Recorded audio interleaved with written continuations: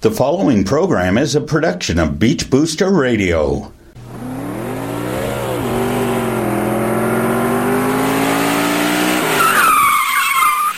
Welcome, race fans. Here is local racing authority Sam Chapman with this week's Race Day edition of Sound of Speed, only on Beach Booster Radio. Welcome, race fans, and this is the Sound of Speed on Beach Booster Radio, and I'm your host, Sam, here to get you set up for the NASCAR Sprint Cup Series All Star Race at the Charlotte Motor Speedway in Concord, North Carolina, as NASCAR's best of the best go for $1 million under the lights at NASCAR's home track. All the action is set to kick off at 9 p.m. on Fox Sports Racing.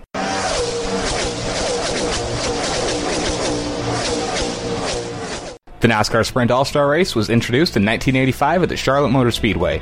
13 drivers took to the track for the Winston, with Darrell Waltrip taking home the $200,000 grand prize. Today, the NASCAR Sprint All-Star Race consists of a field of 20 cars following the conclusion of the Sprint Showdown and the results of the fan vote racing for over $1 million. Only the best NASCAR drivers can race in the All-Star Race.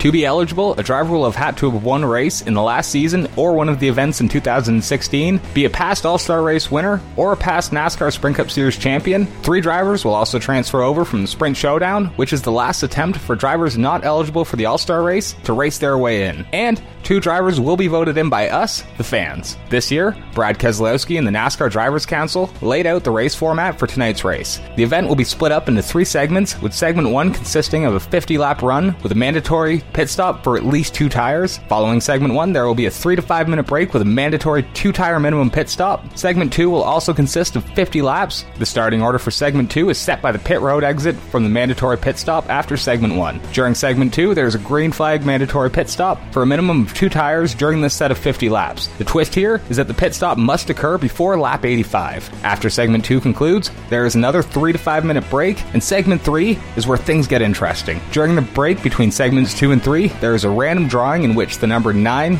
10, or 11 is selected. That number determines the number of cars from the 20-car field, starting from the leader, which must pit for a mandatory 4-tire pit stop. Pit road is closed to the additional cars. Those who did not pit will be on older tires and at the front of the field. The order off pit road sets the running order for the cars behind the guys that didn't pit. Only green flag laps count in segment 3, and NASCAR overtime procedures do apply to the finish of this race. Matt Kenseth is a past winner of the NASCAR Sprint All-Star Race back in 2004. Here's what he had to say before today's race. Well, there's only about 20 cars in it, so top 10 is really not anything really to brag about. But, yeah, I mean, we all like coming to Charlotte. It's a fun couple weeks being able to be part of the All-Star Race, and then, of course, get ready for the 600. So it's a fun couple weeks. Looking forward to getting on track. Just to add another twist to the All-Star Race, teams will be handed a brand new aero package that takes away downforce, grip, and corner speed from these drivers. Goodyear is said to be bringing a soft tire with a lot of fall-off, so even the final 10-lap segment could see a significant speed difference between the drivers on old tires and the guys who were forced to pit before the final segment. Picking a winner in the All-Star Race is hard.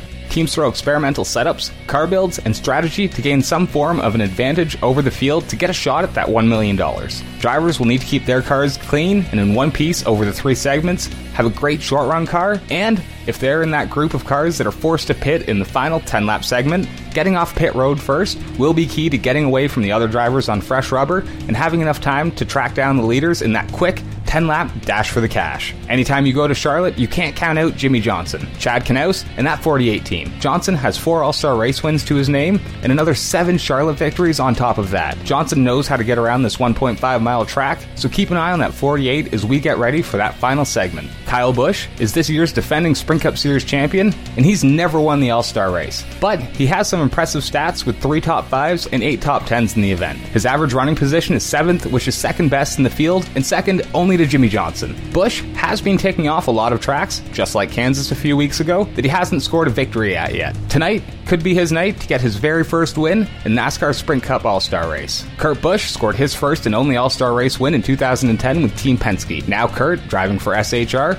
heads into the All-Star Race as a driver with the 3rd best driver rating in the field. To go along with that win, Kurt also has 6 top 5s and 8 top 10s in the All-Star Race. That 41 car has been quiet so far this season. Let's see if he can make some noise tonight in the All-Star Race. Kevin Harvick got his first All-Star Race win the same year he won his first Daytona 500, back in 2007. Here's what the 2014 Series champ had to say about the All-Star Race prior to the start of the weekend. Well, I think obviously we're obviously excited to be in the All Star Race, and I think when you look at this particular weekend, there's obviously a lot on the line, but there really isn't. It's really just a race to go out and try to perform well and try to win a race. So it's a lot of fun to see the changes in the format and the way that things have evolved and changed, and to see the new format is something I think we're all excited to see how it pans out. So looking forward to hopefully being on a racetrack at some point, but just excited about the weekend. Don't forget to join me Wednesday as I recap all the action from the Sprint All-Star Race and all the action from around the motorsports world. Until then, you can head on over to the Sound of Speed's Facebook and Twitter pages to keep in touch and up to speed with all sorts of motorsports news throughout the week.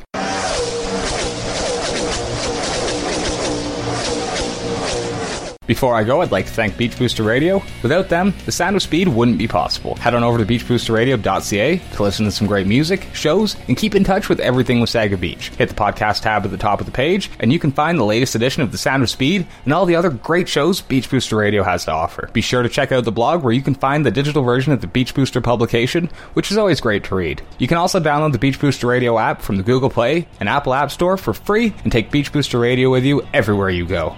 That's about it for tonight. Don't forget to join me Wednesday for a full recap of all the weekend's racing action. I hope you're excited for a great night of racing with only the best of the best the NASCAR Sprint Cup Series has to offer. There's no points, no chase implications, only Saturday night racing for $1 million.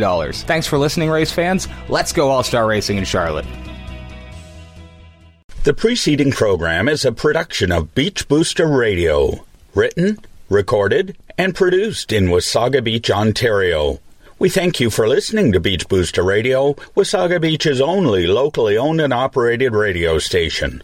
We are local. We are Wasaga Beach. We are Beach Booster. Hi, this is Brian Smith, Mayor of the town of Wasaga Beach, and you're listening to Beach Booster Radio.